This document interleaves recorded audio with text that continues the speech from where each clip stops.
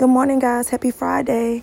I wanted to get on and let you guys know to just stop letting the media control your narrative. Stop letting them influence you. Stop letting them get in your head. Stay aware of what's going on, but just don't get so consumed in all of this to where you just can't make it throughout the day because you're so worried and you have so much fear. If the media is putting so much fear in your heart, in your ears, in your mind, cut it off. Cut it off.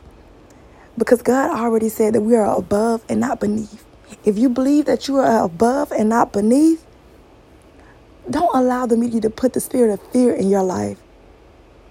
Don't allow them to influence you. Be above and not beneath. Don't be dismayed. So stay positive, stay encouraged, stay up.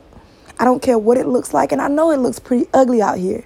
But in spite of whatever it looks like, in spite of whatever is going on, in spite of all of the craziness, just stay up, stay focused, stay encouraged, stay loved, stay true to yourself. Okay? Because it can definitely be worse.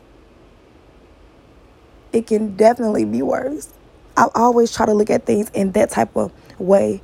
Yeah, this is going on, but it could be worse. I'm going to be thankful while I'm sitting here. So I just want to encourage you guys just to know that it could always be worse and just stay up because the media only wants you guys to be controlled. They only want you guys to be fearful. They want you guys to do exactly what you're doing. So just be above that. Have an in spite of cheer. Be of good cheer on today. I love you guys. Y'all stay up. Y'all stay encouraged. Y'all stay blessed. And y'all stay out the way. Wonderfully wanted.